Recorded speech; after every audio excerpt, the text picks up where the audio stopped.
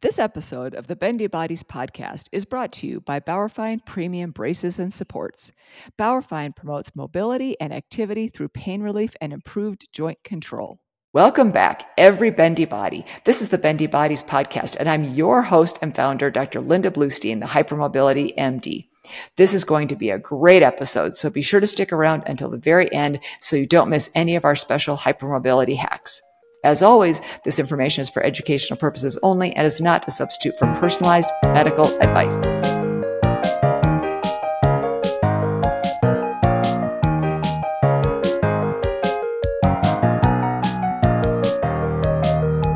Physical therapy is commonly prescribed for those with symptomatic joint hypermobility, and many people experience tremendous success with PT, yet others struggle to achieve their goals. Today, your guest is Dr. Lilian Holm, DPT, who wrote a guest blog post for the Hypermobility MD website titled Hypermobile: 5 Principles to Make Physical Therapy Work for You, which we will link in the show notes and was extremely popular.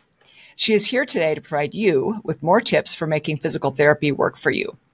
Dr. Lilian Holm provides individualized physical therapy services, personal training, and consultations for those with hypermobility disorders worldwide. For 30 years, she facilitated the health journey of patients, drawing on experiences in Sweden, Finland, and many prestigious Chicagoland clinics. She views physical therapy as part of the broader approach that incorporates treating both the human body and mind, as well as addressing lifestyle factors that are very important and often necessary in order to achieve the patient's goals. Her private practice is focused exclusively on patients with HSD and EDS. Dr. Holm, hello and welcome to Bendy Bodies. Thank you. I'm thrilled to be here. Wonderful, wonderful. Well, so many people have questions about physical therapy, right? They may have tried it or they didn't try it and want to make it work the best that they possibly can. So what can physical therapy do for people with symptomatic joint hypermobility?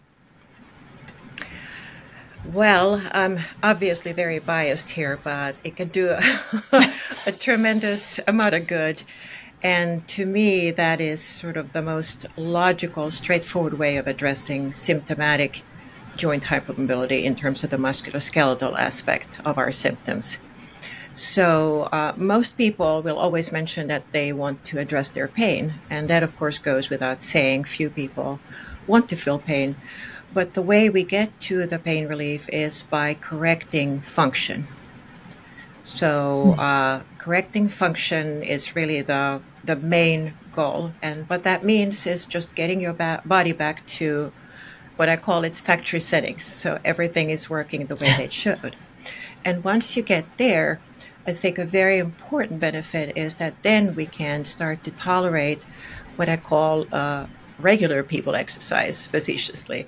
In other words, tolerate strengthening exercise, aerobic training, that sort of thing, which is so important for all of us in order to not just feel good and energized and look good even, but to keep all the major diseases at bay: Alzheimer's, cardiovascular disease, cancer, diabetes, all of that. It's well recognized, of course, that exercise improves mood and is a good treatment for depression. And anxiety and depression are, of course, very prevalent among individuals with HSD and EDS. So once again, using physical therapy to be able to tolerate enough exercise to reap those benefits is one of the benefits. And then it can be a very supportive and adjunctive treatment with many comorbidities. So, for example, compression syndromes can benefit greatly from a more erect trunk, for example, to decrease the compression on the organs or blood vessels that are being compressed.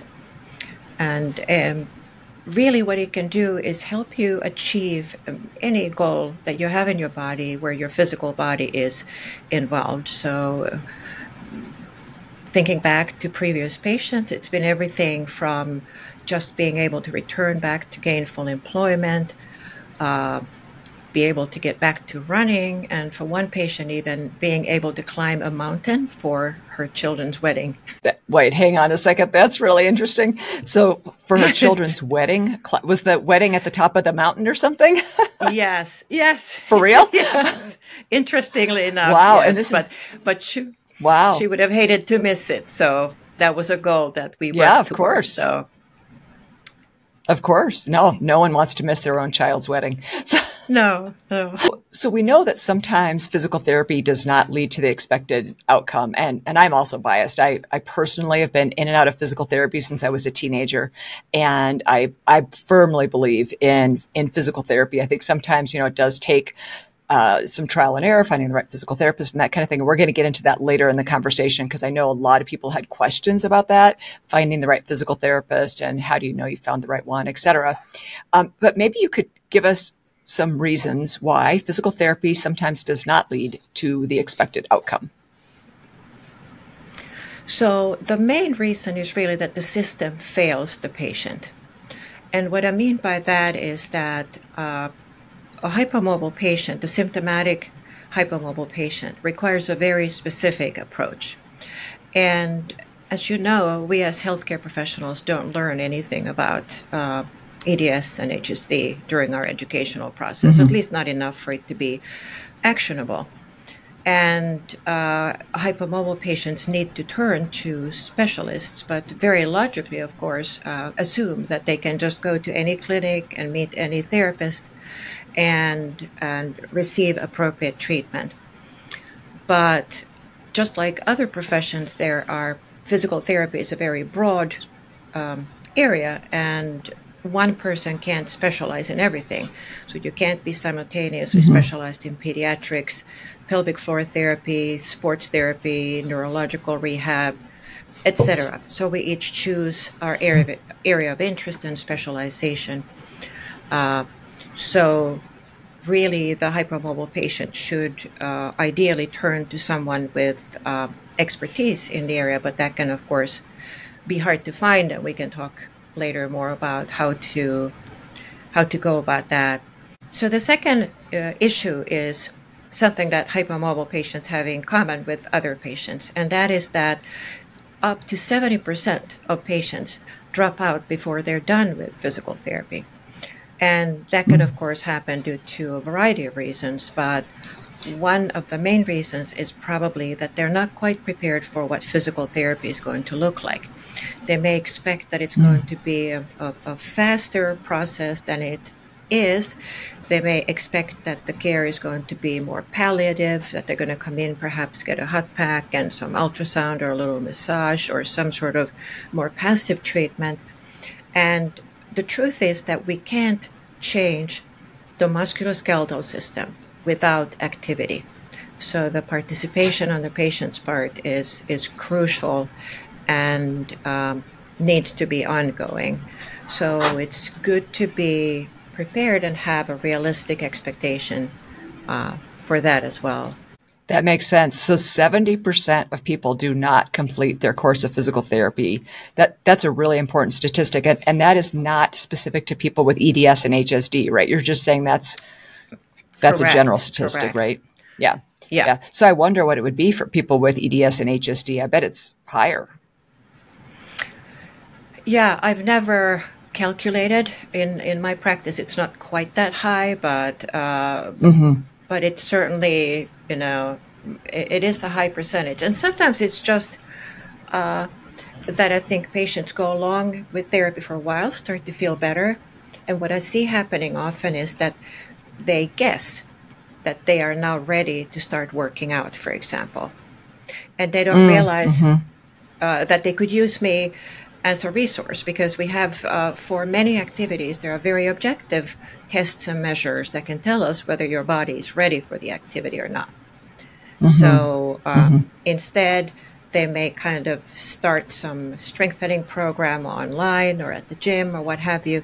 And then a few months later, they come back with injuries, unfortunately. So I would encourage everyone to really communicate about everything with your therapist. We're not trying to hold you back. We're trying to get you to your goal as quickly as possible, but kind of like an airline pilot, not just as quickly as possible, but also safely. So, Right, right. That's a good analogy. I like that analogy a lot. I feel like it could be either direction, that people drop out because they feel like they don't need to finish the course. They feel like they're ready, like you said, to exercise on their own or do movement on their own. Or they could feel like the physical therapy that they're doing is actually, at least I hear this a lot from my patients, that they feel like it's making them worse or that it's exacerbating their symptoms. And rather than going back to the physical therapist and giving them that feedback and giving them the opportunity to change up the home exercise program, instead, sometimes it seems like they probably stop going. I think that happens probably to quote normal people, if there is such a thing, as well as people with EDS and HSD. And of course, if the therapy is actually making you feel worse, then something is going wrong. So if a frank discussion with the therapist doesn't help change the course of the therapy, then of course you should vote with your feet and you should be part of that 70% and stop going. So we're not there to please the therapist. The therapist is in the service of the patient. So that's, of course, a very important point. Right. Absolutely. Okay. So speaking of, how do people who have EDS, HSD, symptomatic joint hypermobility of any sort, how do they go about finding the best possible physical therapist for them? That's a great question. So again, back to the idea of specialization.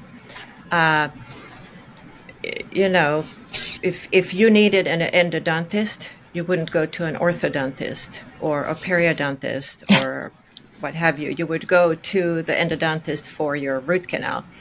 And in the same way, I do feel very strongly that it's important that people with EDS and HSD understand that they need to be treated very differently with a good understanding of everything from comorbidities to possible central sensitization, the whole shebang. I think to look for someone who's either specializes in hypermobility conditions or at least where a very large percentage of their patient population presents with these conditions would be important. And you could find people like that through directories, maybe through online support groups, through a web search. You could familiarize yourself with practitioners on social media sometimes if they're active there, that sort of thing. What you don't want to do is just make an appointment at any random, chain clinic or hospital-based clinic and show up and hope for the best, because that would be a little bit like going to a family practitioner hoping for very specific advice on a neurological disorder or something that isn't really within the area of expertise of that family practitioner. And a lot of people will, of course, say, well, there is no such person in my geographical area. And that can often happen. And what do you do then? And as a second option, I would actually encourage people to work with someone online. I have seen that lots of people who treat hypermobile patients offer services online, just like I do. So that is a really, really good option. I have to admit that prior to COVID, I would have felt a bit skeptical about that because I wasn't familiar with it. But it's actually a really, really good option. And it actually saves time, too, because you don't have to travel anywhere, sit in the waiting room and that sort of thing. You just, connect from the convenience of your own home and save time as well. And if the therapist is licensed in your state, then those services tend to be covered by your insurance as well. Both Medicare and private insurers pay for telehealth services. And if those options don't work, then the last one would perhaps be a little bit imperfect, but might work as well, depending on the severity of the condition. And that would be to find someone who is not necessarily familiar with hypermobility conditions, but that you could have an open conversation with, and you get the sense and a promise that they're open to learning, and you could maybe direct them to the EDS Association's website. And if you're a very knowledgeable patient, which a lot of people are very knowledgeable about their condition, you could ask them if they're open to you telling them a bit about your specific condition and your previous experiences and that, and then work with them. And sometimes you can get that therapist to accept some input from someone. So I have worked that way with a patient where I've done a consultation with them. They're not in my geographical area, that sort of thing. And they want to work with a local therapist. And then I can, consult that local therapist a little bit on hypermobility if they're open to that. And that can be a third option. That sounds like a good way to go if somebody is, I get messages all the time from people that are in remote areas and have difficulty finding someone for sure. So that seems like those are really nice options to lay out. And another thing that I often tell people is find out what the model is for that particular clinic, because I've myself, having, like I said, been in physical therapy in and out since I was a teenager. Some places, you'll see the physical therapist the first time, and then you're going to work with the physical therapy assistant a number of times, and they'll have multiple people in one big room, and they're kind of floating around, but you're not actually seeing the same physical therapist every time. And I personally, right now, I'm going to a physical therapist. I'm paying cash. I'm paying out of network.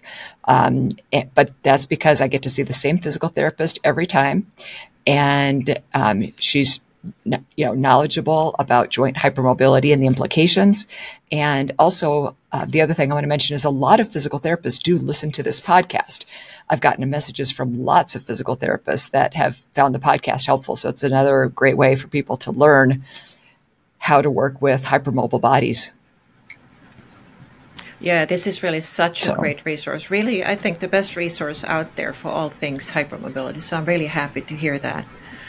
And yeah, thank you for mentioning what is euphemistically called care extenders. I don't think that's a safe situation, to be quite frank, because again, if you are relying on the expertise of the therapist and their back is turned and they're just delegating to someone else who again may not be so familiar with the peculiarities of hypermobility, the risk is always that if the patient gets worse, then it's not just a waste of time and a lack of improvement.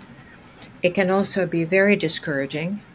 The patient falsely may get the impression that they can't be helped. It contributes to the fear of the healthcare system in general, and it's just not something we want to have happen. Yeah, definitely. And that can be so discouraging when things like that happen. Yeah. And how does someone know when they have found the right physical therapist? Well, again, if you have very good reason to expect or know that they have a great deal of experience with hypermobility conditions, that is, of course, a very good sign. And hypermobility it has something in common with sports medicine in that, usually you don't need for your practitioner to have your disease. You don't want your cardiologists to have heart disease necessarily. But just like with sport medicine, actually helps if the sports medicine therapist is active in an athletic endeavor, that they're actually personally familiar with sports and not just in a theoretical sense. And I find that is also true for EDS and HSD, that there it's actually helpful because it's very hard, I think, to understand this from the outside. And other good signs would, of course, be that you have a very good and open communication, that you feel that the therapist is taking you seriously, listening to your input, and again is very interested in learning how these conditions have to be treated a little differently. And being on the receiving end of physical therapy, I really like working with a physical therapist who's creative. They might say, let's try doing this particular exercise. And I've had wrist surgery and I've had major elbow surgery and I've had a lot. So I've had so many different surgeries, so sometimes they'll have to adapt the exercise for me. And I hear other people say, well, sometimes the physical therapist like gets annoyed with them. So if the physical therapist is like immediately, okay, let's figure out how we can do this in a way that's not so hard on your wrist, or that kind of thing. I feel like that's a really big sign, a really good sign, I should say. Yeah, absolutely. That's so important with hypermobility because there's so many different things that get in the way, the wrist, the neck, this, that, and the other. So we constantly have to find ways to personalize the treatment, right? There's no one fits all approach that you can apply. It has to be incredibly individualized. Right. And what do you do about people who don't like to exercise? I try to use the words movement and activity when I'm talking with patients, and try to explain to them that the goal is not to get them, doing crazy amounts of exercise, but to get them moving more and doing more activity and increasing their quality of life and that kind of thing. Is there a different approach that you take to with people who don't want to exercise per se? I actually think that it's not natural for us to want to exercise. When you think about it, no adult mammal expends energy if they're not hunting or running away or something like that. So if a lioness hunts and eats well, then she rests under a tree for the next 3 days. She doesn't run around like her cubs do, because then she'd be using up energy and need to go hunt again sooner. So that would just be a vicious cycle. So as an adult human being, you don't have the same desire to run around and learn and practice like a kid. So we actually would get our exercise under, hunter-gatherer conditions just because we got hungry and had to go out looking for food and shelter and what have you.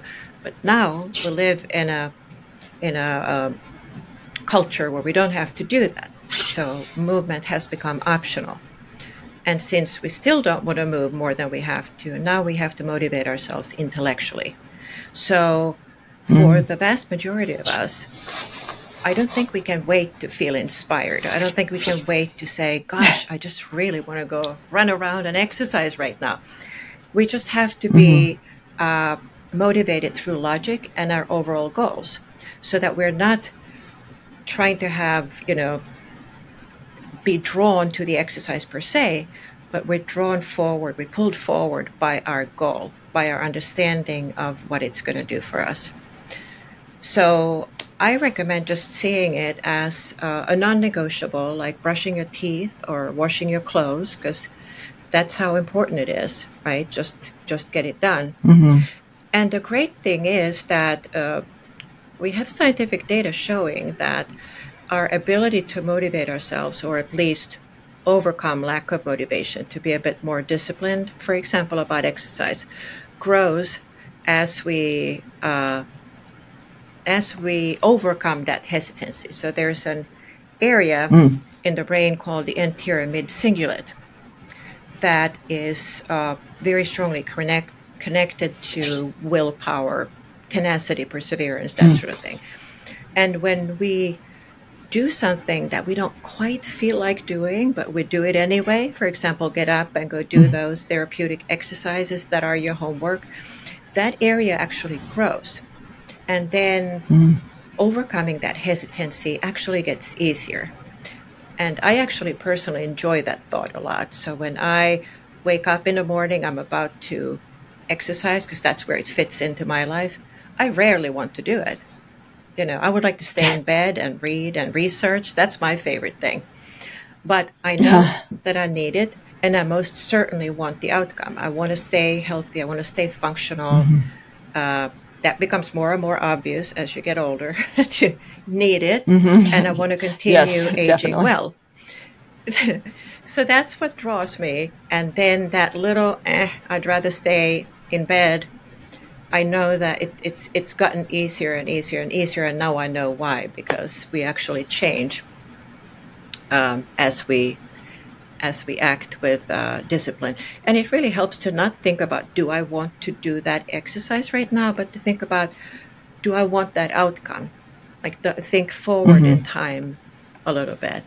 Yeah, no, that is very good advice. I really appreciate that, and will be good motivation for me as well. I feel like some people are more naturally driven to exercise more and have like a higher energy level, and other people really do have to push themselves more. So it's very helpful to know that Mm-hmm. you actually activate parts of your brain that actually will make it easier if you just keep doing it and everything. So if people have tried to exercise or attended physical therapy, but then felt more tired or kind of more sore afterwards, or resulted in more pain, what can they do?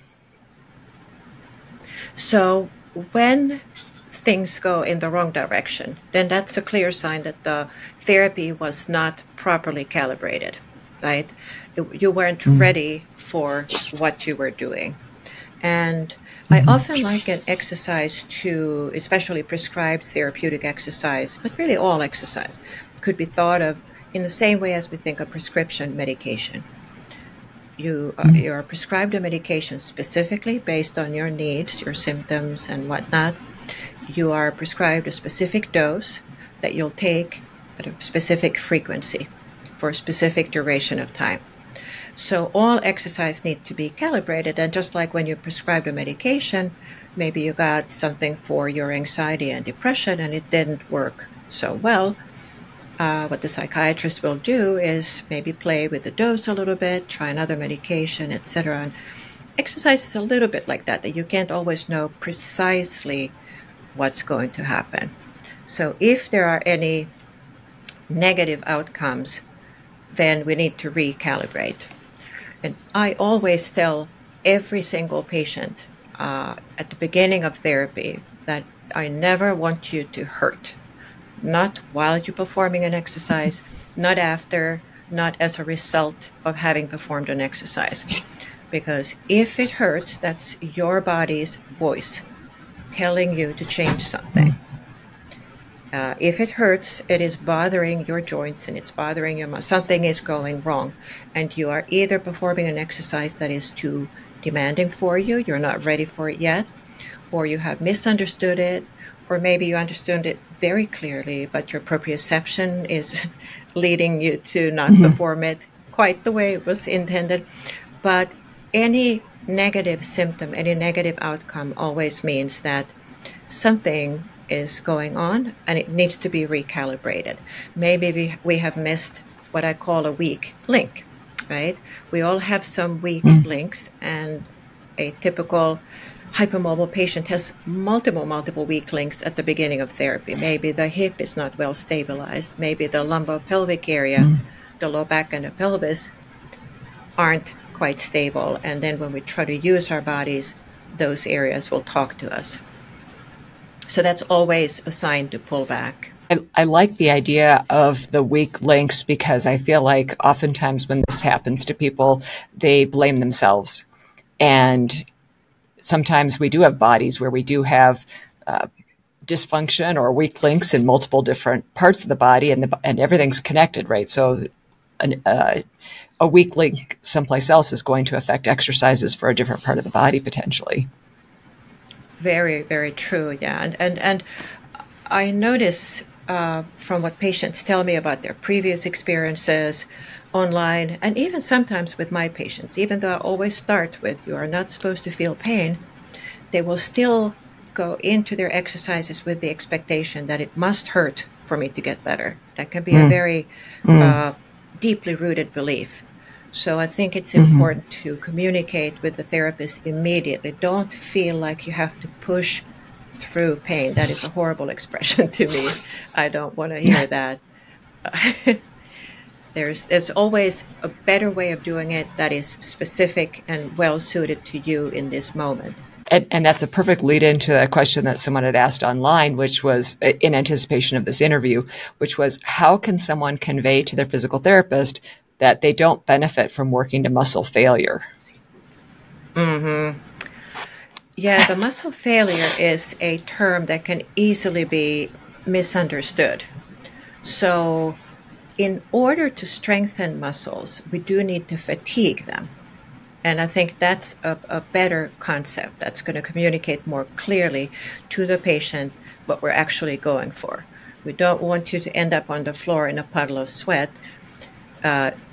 Muscle fatigue is something that triggers muscle growth. And especially when we're working on those bigger external movement muscles, we do need to fatigue them in order to trigger them to grow. But fatigue is very clearly and specifically defined as when you can no longer perform the exercise with good form. So soon as your form starts to change and not look quite so perfect anymore, that by definition means that the muscle that you're targeting is now tired and you are done. You should not continue.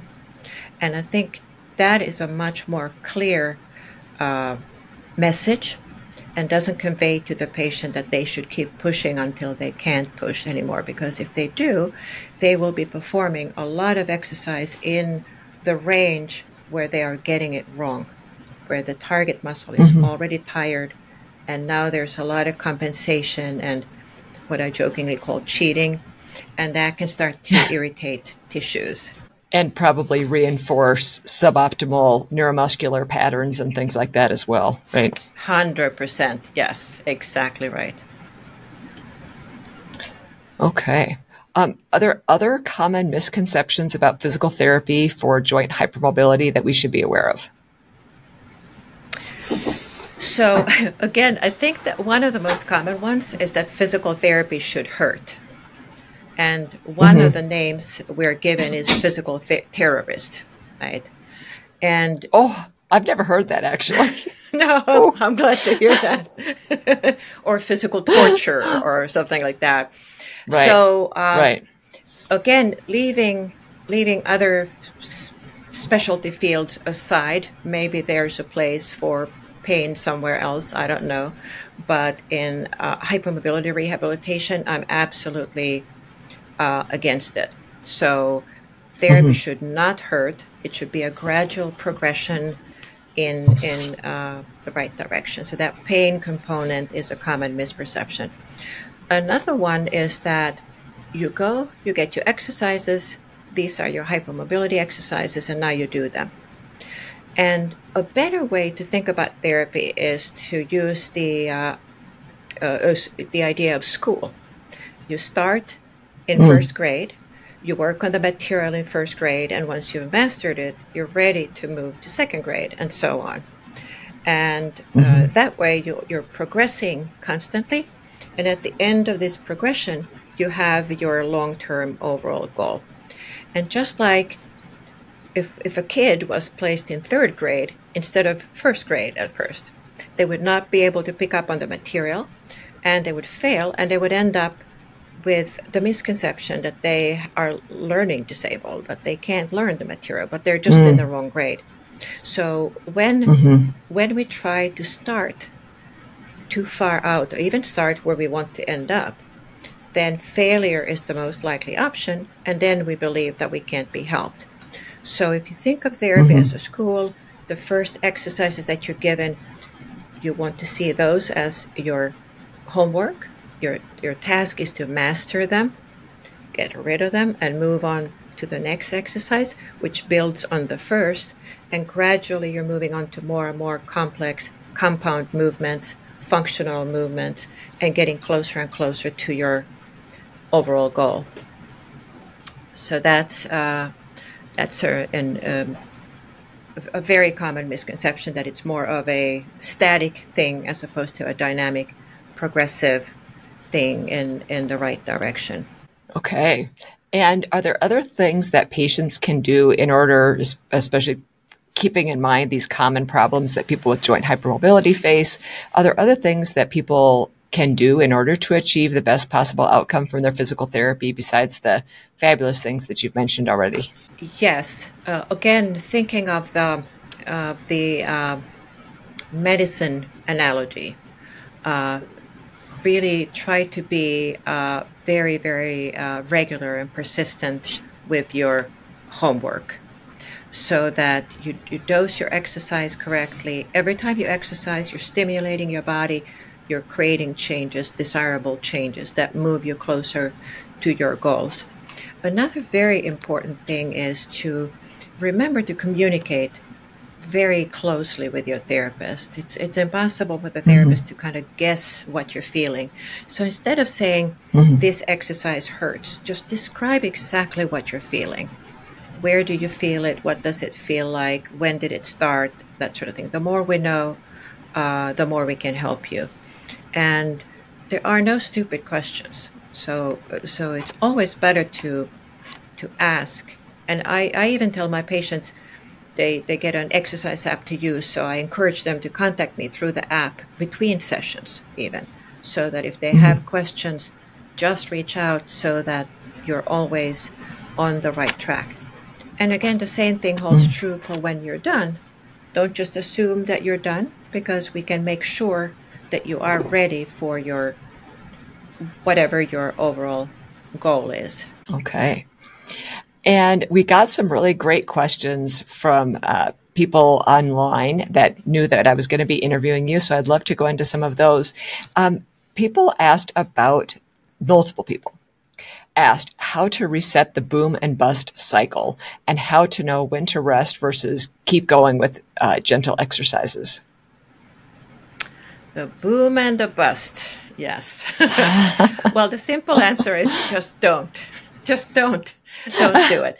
But I've been there myself, so I'm definitely not pointing fingers. It's all too easy to end up there. But when you've had a few cycles of boom and bust, then it's time to realize that this is not sustainable, and it's a very wearing way to live. To go from inactivity because you're so tired to overactivity that you're not ready for. So just again, you can use your therapist if especially if the boom and bust has anything to do with your exercise goals. But I think it's useful to look at rehabilitation very, very broadly. So I do speak about a very broad range of topics with my patients. If they're not sleeping, for example, we need to resolve that, or they will not get any results with their therapy. And of course, we live in the real world, and we have tasks that need to be done. So if the boom part involves something that's more or less unavoidable, just do your very best to delegate, to pace yourself, especially if you're still at the stage where it's difficult to tolerate an upright position, for example. If what you're doing is something in the kitchen or by the computer and you're getting really tired, part of the discomfort you're feeling is that you are tensing external muscles that aren't really well designed for that static ongoing work. And you only need to contract your muscles at about 30% of their maximum contraction to cut off the blood circulation and the oxygen supply. So now your muscles are not getting oxygen and you're hurting. And just lying down for 10 minutes or even 5 minutes and resting your head so that you don't have to hold it up against gravity can really reset you and help you tolerate the activity if it's something that you really do have to take care of. And I think that ties into what I often tell people about listening to their body in the right way with the correct ear, because I think oftentimes we get anxiety and we kind of don't listen to our body's signals, and if we're in pain a lot of the time, then we're kind of so used to having kind of a chronic low level of pain. But if we can listen with a more curious mindset and think, okay, I'm actually starting to feel some discomfort. Maybe I should go lay down for a few minutes, but not go into that anxious part of the mind. Oh my gosh, what's happening now? I think that's a really good tip to really be able to, as you said, avoid that boom and bust, to say, okay, maybe I need to just take a little rest, let my muscles relax before I continue going on with this, like you said, work in the kitchen or whatever it is that a person is doing. Yeah. And I think it's very important to be able to learn to distinguish between true energy. Do you really have energy? Or are you just in sympathetic nervous system overdrive, in fight or flight? Because hypermobile people tend to spend a lot of time in that mode. There are so many factors that push us towards that. So go take a look in the mirror. Are your pupils really dilated? Maybe you are just in sympathetic nervous system overdrive and not really energized and ready to be super, super active. And another way to find out if you truly are rested and energized is to go relax, do a relaxation guided meditation, or just do some deep breathing or relax your body. And if you get sleepy when you relax, you start yawning and just feel tired, you were actually not truly rested. You were just high on adrenaline and cortisol. And then it's not a good time to go flying around and use that fake energy, even if it may feel good in the moment, because that will result in that bust, because there's only so long you can, go on all cylinders. And we should be spending much more time in parasympathetic nervous system mode and not always be revved up. What a fabulous point. Yes, I think that probably applies to a lot of people. I think a lot of people can probably relate to that. I would think so. Okay, Yes. Another question that multiple people asked was they wanted to know what your professional opinion was about the Muldowney physical therapy protocol. Yes, that's an interesting question. So I would start out by saying that, as you know, in science, the goal is not to arrive at a static consensus. It's rather a gradual push forward, a search for always finding the best way of doing things. So just like in science in general, there is a lot of disagreement in physical therapy. There's not just one way of looking at things or doing things. And that's a really fabulous thing, because that keeps it dynamic and keeps us going in the right direction. And when it comes to the Muldowney protocol, I'm not very fond of it for a number of reasons. It's just that I look at things differently and I go about things differently. So it's not something that I would recommend. A couple of reasons would be that rather than doing some predetermined exercises the same for everyone, I like to be more specific, individualized, and granular. Just like you previously mentioned, the faulty movement patterns, that's a big problem with hypermobility. We have survived for a long time just tensing and bracing and doing all sorts of things that aren't really the right and gentle way of using the body. And if we go straight to whole body functional exercises, we're just going to drag all those movement patterns with us. So I like to start with a much more granular approach, making sure that any muscle that is not firing correctly, any muscle that is weak, but is needed for the next step, first gets awakened. So again, I think of that as finding those weak links and correcting them. And the other part that I don't agree with is bringing a book to your therapist and asking them to watch you perform exercises out of a book.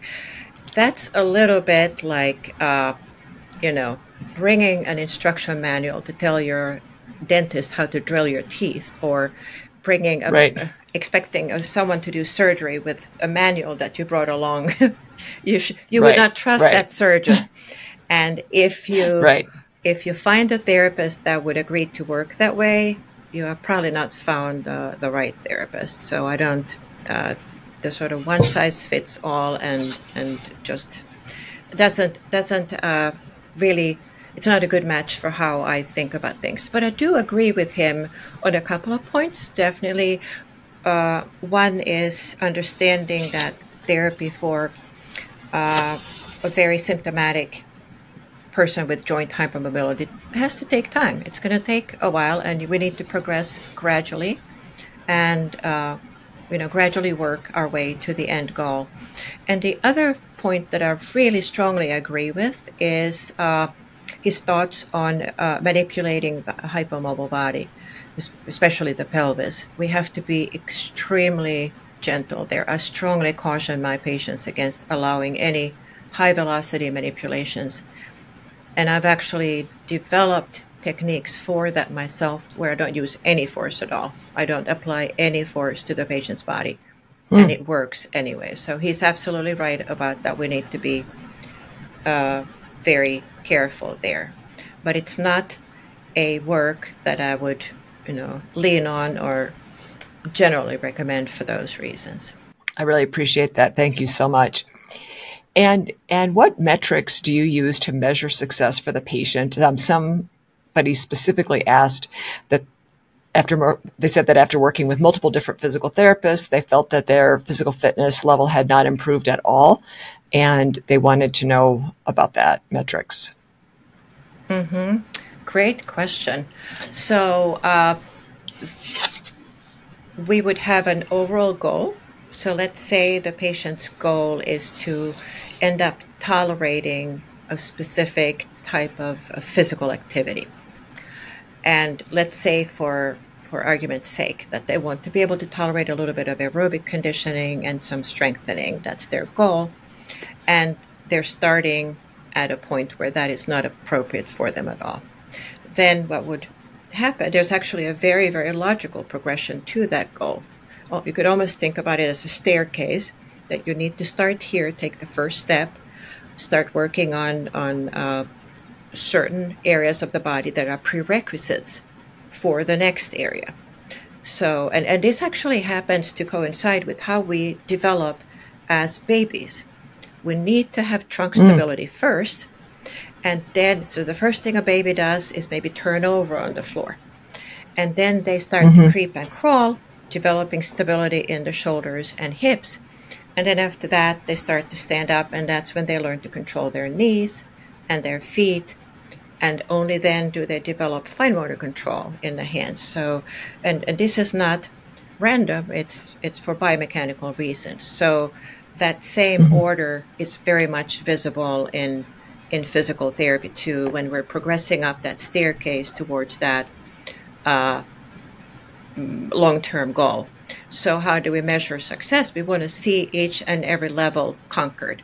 So if you want to be able to tolerate pulling and pushing, whether it's for your activities of daily living or exercise or because you have a baby on the way, you first need to develop stability in the lumbopelvic area to hold your spine up. Then you need to have a stable rib cage. And your arms are not attached to your rib cage, attached to your shoulder blades. So the next step would be to develop stability and control around the shoulder blades. And then from there on, you could start to practice actually pushing and pulling and doing something with those arms that are now strongly anchored to your body. So it would be a very straightforward process to make sure that we have met all of those steps. Now, if you are starting from a very unstable place, you are, of course, not really feeling strong yet, right? You're working on stability, not strength. It's very different muscles produce strength in the body. And your aerobic conditioning is not improving through the stabilization exercise.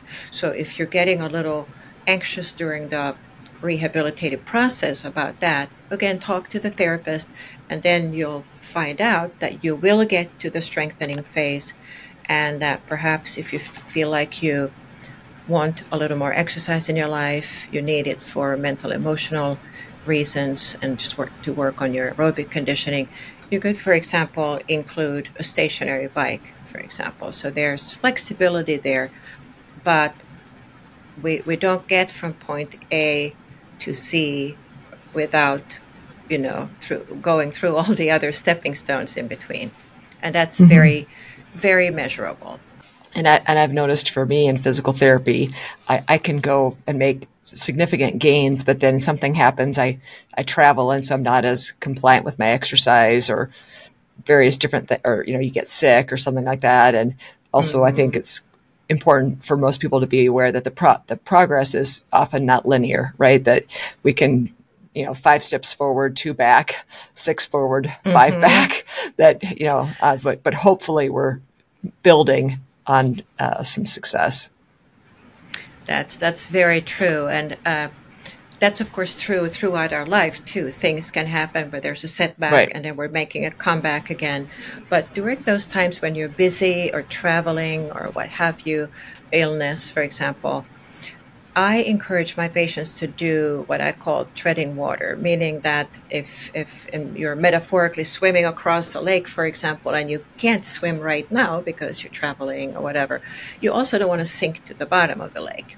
So you're going to do a little something that that doesn't help you progress, but it's going to help you maintain. So I had a patient recently who was home sick with COVID for a while, and I had been seeing her for a while, so she was well prepared and very diligent. So she still remembered to keep doing some stabilizing exercises while lying in bed.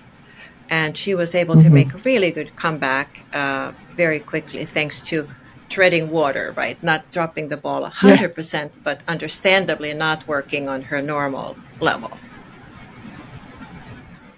Wow, I just love how you worded that. That is really fabulous. And I like the idea of a comeback because I feel like that's really empowering to people. You know, hey, I just made a comeback. So I think oftentimes people with EDS and HSD, we tend to get hard on ourselves and beat ourselves up for the things that we haven't accomplished and forget the things that we have. And I think in a lot of cases, we're actually very resilient because we've had to overcome so many things, especially at younger ages, compared to people that have not had these problems. Absolutely. And all we just need to remember to do is to look back and say, I have faced this before and I overcame it, and I will overcome it again. Definitely. Yeah. Yeah. I think that's a great point. So what about balancing? Yeah, lots of comebacks, exactly. What about balancing stretching with strengthening? For me specifically, I went through a period of my life where I didn't stretch at all. I was having so many problems with my low back and my hamstrings. And so everything just, I know part of it's neurologic, but everything just like tightened up so much. So how do you advise people with hypermobile bodies to balance those two things? Yeah.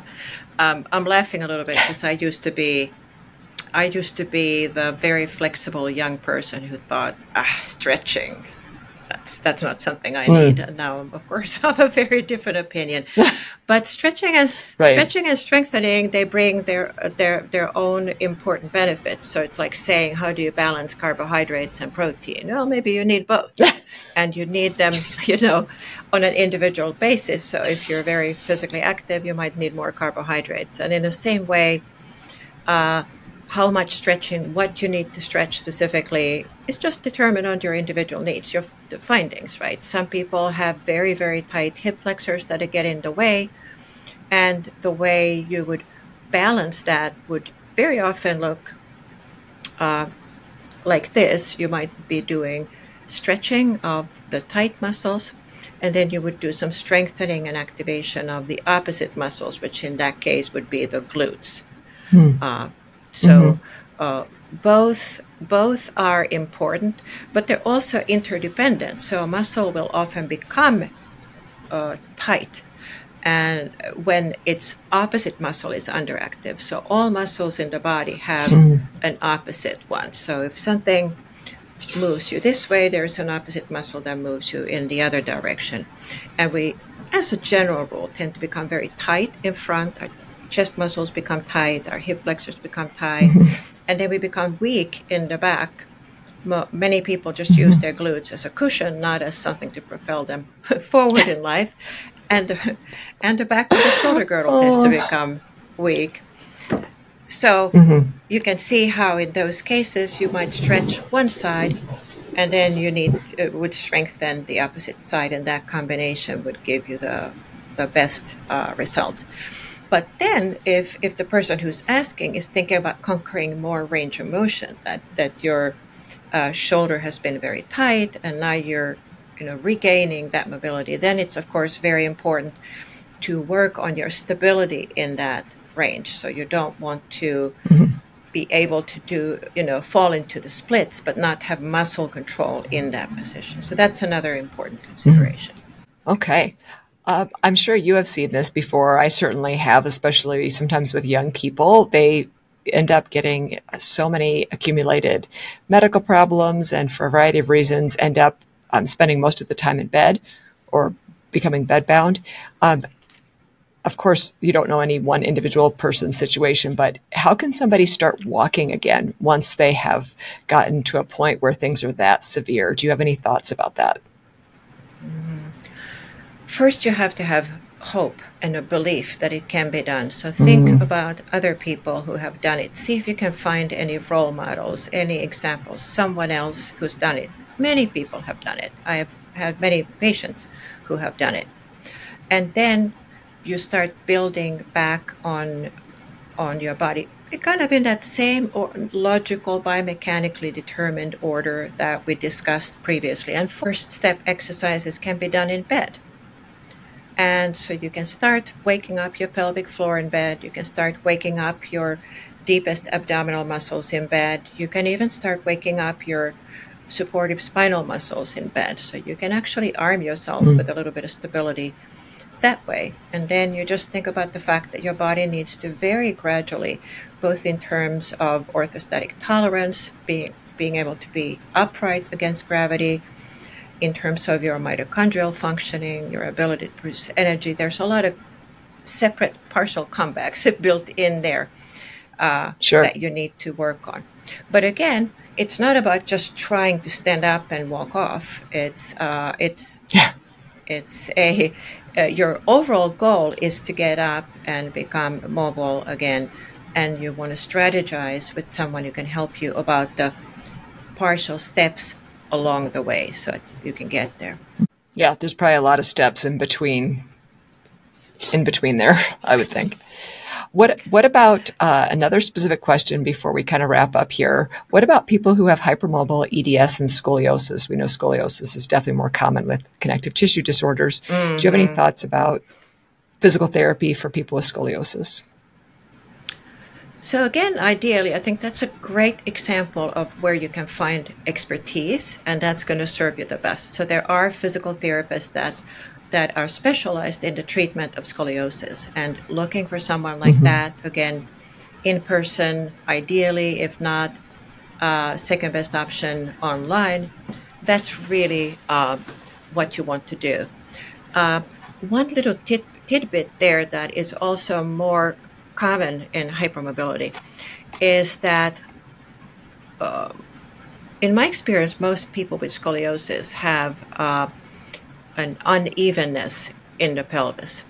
So if your pelvis is not straight but it's tilted, see your pelvis as a flower pot and then your spine like the flower stalk, and that's going to grow now sideways. And just like the flower tries to get up to the sun, our body has very strong righting reflexes that want to get the head over the body, and now you have a scoliosis.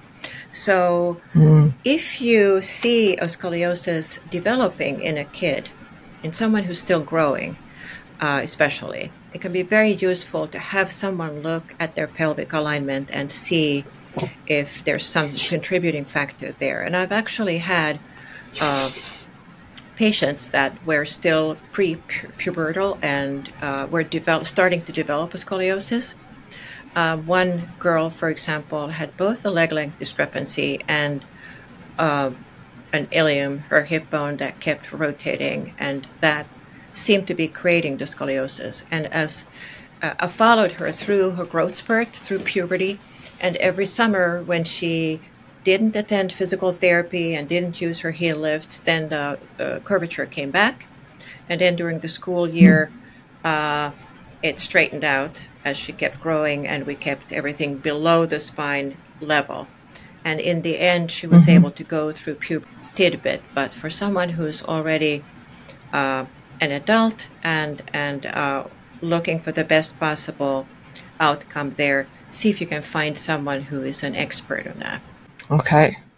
That's a great analogy about the pelvis and the plant and that flower pot. That makes perfectly good sense. I like that.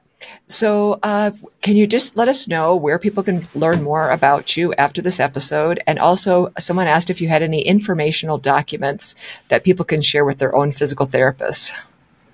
Mm-hmm. So, one of the places where you can find me is my website, and that's simply my name, Lilian Holm, one L in the middle. And there is a tab about hypermobility, and there is a document, admittedly a work in progress, but there is a document that you can download that starts with "Dear Colleague." So it's directed to a physical therapist who may not be familiar with hypermobility disorders. And there's a brief description of what they are and how they may affect the patient, and some of the most important things to keep in mind. So that exists there. And then you can find me on Instagram as Hypermobility Doctor, and on Facebook as well. I will link that in the show notes so everyone can find those places very easily, I should say. And last question, can you tell us some of your favorite hypermobility hacks? Sure. How many can we list? So as many as you want. I would say that the most important one is start where you are. Please don't try to start with the activity that you eventually want to be able to tolerate. Start where you are. Mm-hmm. And again, you can find out where you are perhaps best with the help of a therapist. But even if you're not having physical therapy, if you want to run, you need to be able to walk first. So the level that you want to achieve, that will come later. So that's something you want to see as your long-term ultimate goal. But the starting point is where you find yourself right now. And if you've kind of fallen off from exercise or activity, there's a very natural inclination to jump back right where you left off, but you are not there anymore. So you need to be, we need to be humble enough to admit and recognize where we are in the moment and start working there. And that way we won't risk injury. There's actually a wonderful Swedish saying that translates roughly to hurry slowly. And what we mean by that is that we are getting where we want to go as quickly as possible, but thoughtfully and mindfully. So not just rushing ahead. The second hack kind of ties into what we talked about already. Don't wait to feel inspired to exercise. That moment may not come, or it may not come often enough for you to get the exercise done as often as it should get done. So just see it as one of the non-negotiable tasks. You brush, you floss, you exercise. And over time, it just gets easier and easier. Once you get a habit going, the habit carries you very far. And then I want to share something that I use myself as well. So when you think about exercise, you're going to work out right now if that's what you do, or you know that it's time to do your therapeutic exercises, your physical therapy homework.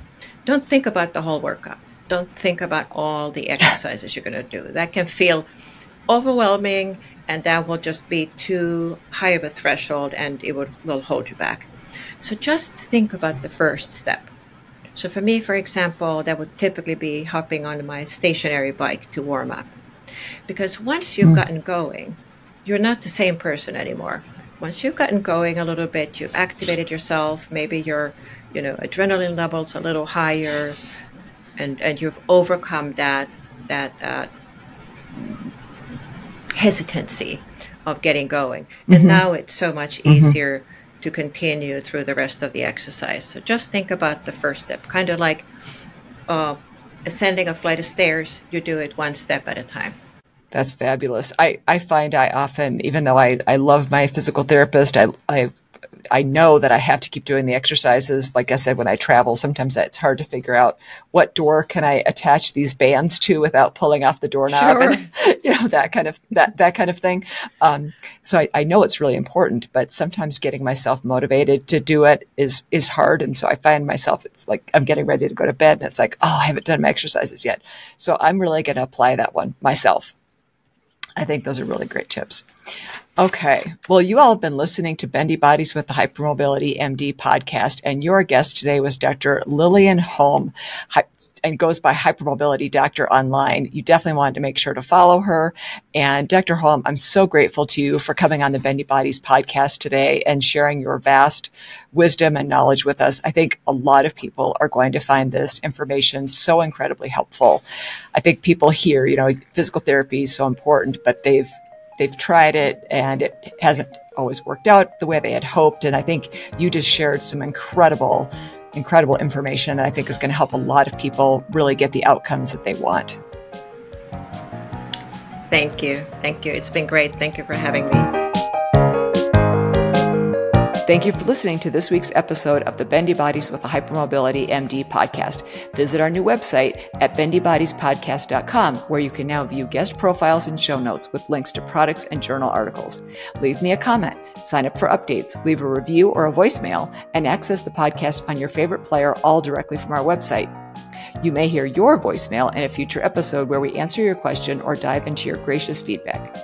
Follow us on Instagram at bendy_bodies.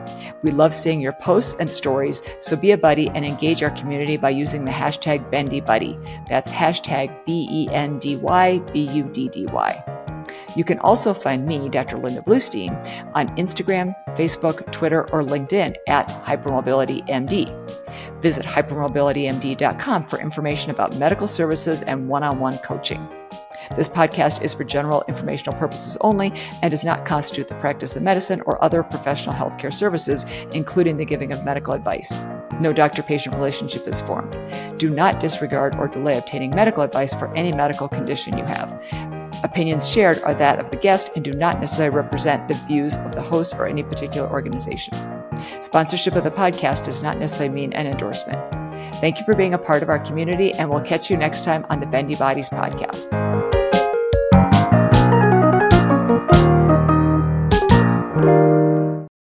This episode of the Bendy Bodies podcast was brought to you by Bauerfeind Premium Braces and Supports, designed to provide joint stability and pain relief.